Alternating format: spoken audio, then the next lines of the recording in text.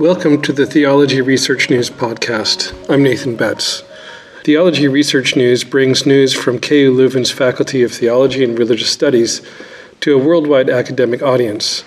Today, I'll be speaking with Professor Matthijs Lambrechts about an unprecedented research opportunity in religious studies, one that investigates the oft-forgotten religious character of Europe's history, both recent and distant. Professor Lambrechts is professor at KU Leuven's Faculty of Theology and Religious Studies and is a member of the research unit History of Church and Theology. Thank you for joining us today, Professor Lambrechts.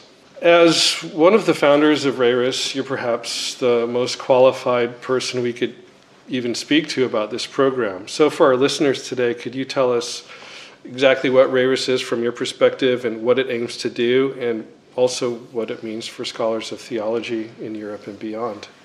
RERIS means Research Infrastructure for Religious Studies. And as you know, when you apply for a grant in the European community, you need a word that says it all, and that when you do not know the meaning of the abbreviations doesn't say anything. But research infrastructure and religious studies, that are the two main elements of this project. What we try to do in the project is to bring together the rich heritage of leading European institutions together, and so to promote the exchange between these institutions and to create the opportunity for other people in other institutions to benefit from what we have in these 9 institutions. And what is interesting, I think, is that within that framework, what we have in Leuven is very much appreciated and plays an important role in accelerating context between scholars. So that this was in many respects your idea. Was the idea behind RERIS to expedite these connections? Apparently before there were things that needed to happen, but it was just impossible. So let us say that one of the major complaints you could hear everywhere in European theological faculties and institutes for religious studies that Europe was not interested in the study of theology and religious studies. You could hear that everywhere. And thus there was an initiative taken by some institutions, that was the FG in Bologna, Leuven, Apeldoorn, to try to get a project within the framework of Horizon 2020. It was a very challenging thing. We worked on that for about 1 year, and we could find partners everywhere. We found partners in Bulgaria, and we found partners in Poland, also leading institutes in Hamburg, also in Paris. And thus, with that construction, we applied for a grant and we were successful. And in the grant, we put 2 things together. The first element is that we need to create a forum for young researchers, so that instead of being somewhere 6 months, that for their specific research focus, that they can be for 2 weeks in a place. So that is the reason why we in the near future will again welcome here in Leuven about 8 to 10 young researchers who will be here for 2 weeks and who have a very specific research question for which they hope, and I say they will, find an answer here in Leuven. So that is important, the first thing, exchange of scholars and ideas. And the second is that we try to make available the many archives and the many rare books available, for instance, in Mainz, in Bologna, in Paris, and of course here in Leuven, making them available through a common machine, as I used to say, so that you can easily see what the others have. And that is the second big challenge, making available precious material to scholars all over Europe. And in that regard, it's good that we are sitting here in this room in our Center for the Study of Vatican II for here in this room the biggest digitization project of our faculty has come now to an end. That are the personal papers of Cardinal Willebrand. Cardinal Willebrand's secretary of the Secretariat for the Promotion of the Christian Unity between 60 and 68, and thereafter its prefect up to 1989, if I'm correct. And that project is now finished, and on the 29th of March, you will see then that you can read in Sofia, you can read in Utrecht, in Oxford, you can read online all the documents related to these personal archives of Cardinal Willebrand. And important to know is that Willebrand was a real Dutch cardinal. That means he preserved everything, even the cards he received for his birthday. And thus, it's a unique collection, and you can, thanks to his papers, you can follow the ecumenical movement from 1934 up to the day that he stepped down as prefect of the Pontifical Council for Ecumenism.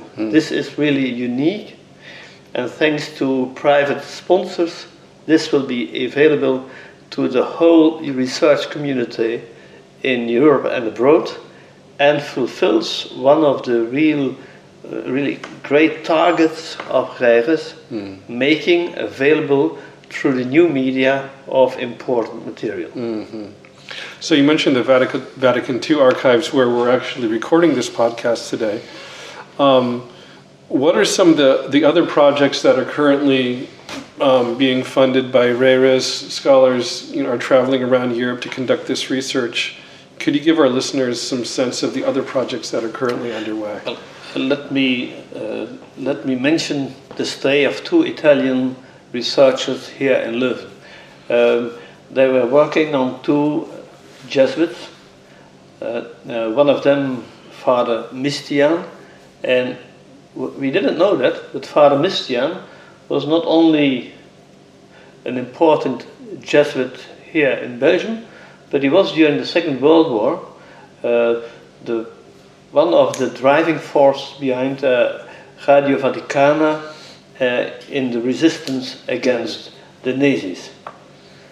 Thanks to the coming of a scholar from Italy, Raffaella Perrin, we discovered that he played an important role in the resistance, and she discovered that we have all the works of Father Mistian here in our library in Leuven. And that is exactly what we are aiming at, that we have a combination of enriching our knowledge and helping researchers who are looking for the right material. Another example was the coming of a German scholar who wanted to get a better idea about the role of women in the Second Vatican Council. So she came to Leuven, and she was the first who, during 2 weeks, was going systematically through the files of Professor Groothuis, looking for material and finding material about the role of women at the Second Vatican Council.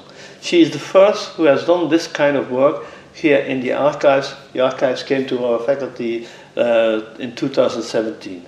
So that is an opportunity for her, but also an opportunity for us to get a better idea of all we receive from our benefactors, like, for instance, Professor Groothuis. Right. So stimulating research, also showing that Leuven is an excellent place to be, and not only because of the beer or the chocolate, but also which is reason enough, but also because of the rich material we have available here. Yes. Yeah. And that's something I couldn't help but notice, is the involvement that KU Leuven has in all but one of the work packages associated with REIRES. And I was just wondering if you could say a little bit more about why is it that so many people are coming here when there are so many participating institutions? There are at least 4 reasons. The first is that we are the oldest participating institution, and all the others were founded after 1432. The first thing. The second thing is that we are, as Faculty of Theology, fully integrated in a comprehensive university, and we have the luck and the advantage that we collaborate with institutions in the Faculty of Arts, with KADOK, in the Central Library, and that on the level of archives, on the level of precious books, on the level of digitization, on the level of preservation of archival material. That's the second thing. The third thing is that our library, our faculty library, is a gift of the Catholic community of Flanders.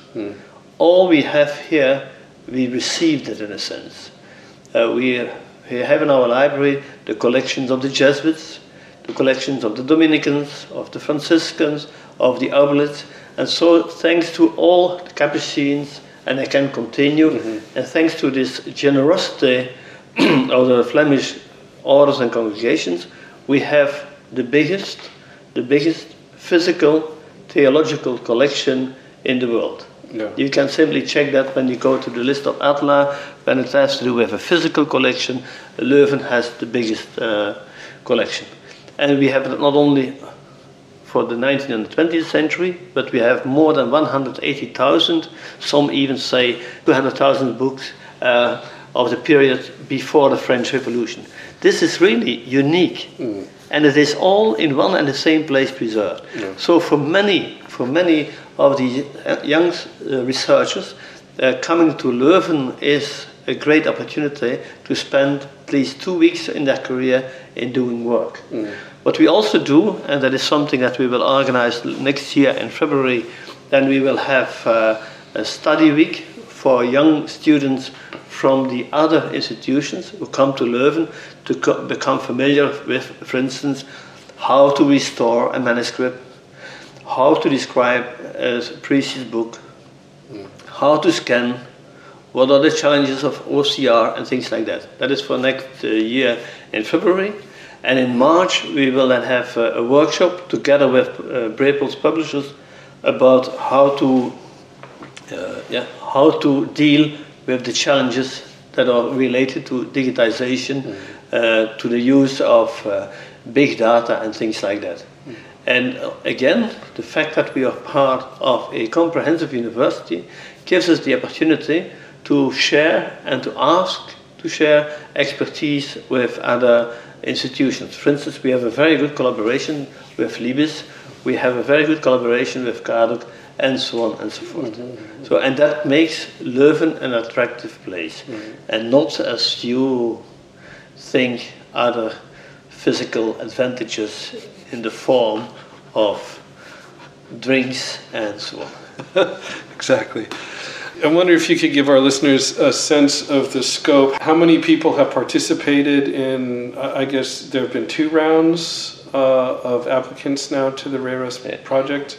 How many people are participating? How many applicants have there been? No, for the second round we have 42 applications, 42, and 18 of these applicants want to come to Leuven. So that means that about 40% of the applicants want to come to our university and our faculty. And they come from everywhere. You have applicants coming from Poland, from Bulgaria, coming from Georgia, coming from Russia even, just to get the opportunity to do research here. And it is on a very broad level. There are people who are coming here because they are interested in the study of the vernacular, the use of the vernacular in Bible translations. You have people who come to Leuven because they want to compare 2 Gospels, the one of Mark and the other of Matthew, both written in Persian and only present here. You have people who want to come to Leuven in order to work on the archives of Willebrand. Others want to do work on Nostra Aetate and the role of the Smith. So there's a rich diversity of things that you can do in Leuven. And what is interesting that we do not have a limit in topics and a limit in countries. The only thing is that you belong to a country that is related to the European community. But when you have, for instance, like in the last round, when you have somebody who is interested in the edition of text in Syriac, and he wants to come to Leuven, then he comes because we have the expert in the field in Leuven, Professor Turle. So the man comes for 14 days and has the opportunity to work with Professor Turle, to discuss his dossier with him, and to do research here. So it's really, as it were, the professor, as in the good old days, one professor with one student, and the one student can fully benefit from the expertise and the time of the professor. I think it's a unique opportunity. I must say that I'm even a bit jealous. I never had this opportunity in the past, so it's a pity that I was born so early in history. Shortly after 1432, as you know. Yes, you've been here to see it all. Well, before we conclude, I just wondered if you could share your thoughts as to what you see as being the future of RERUS and its overall contribution to the study of theology and religious studies in the European context. What do you think the legacy of this project, if it extends, will be? In the previous 2 months, we were already preparing a new dossier for the European community. So we are now applying for a new grant for 2 years, also with more partners, so that in the long run we can apply for a longue durée project of about 10 years with the European community. That's the ambition. But now we hope that we get an approval for this new application so that we can really focus on how to bring together form and content. For one of the risks, I think, is that we focus too much on machinery, that we focus too much on the new technical possibilities, and that we are forgetting that the first and most important thing in humanities is the content. And that is what we try to combine, and that makes us unique. You will find people with an enormous expertise on the level of content, and you will find people with an enormous expertise on the level of machinery. But what we need is to bring them together. And that is what we are preparing and what we think that will be the future of research in theology and religious studies. Excellent. Well, thank you very much, Professor Lambrechts. And thanks to you all for listening. For those who want to know more about RERUS and how they can apply the program or find out more, please visit the theologyresearchnews.com or reires.eu, which is REIRES.eu. If you like what you heard today, please don't forget to subscribe to the Theology Research News podcast and to follow Theology Research News on Facebook. Thanks for listening.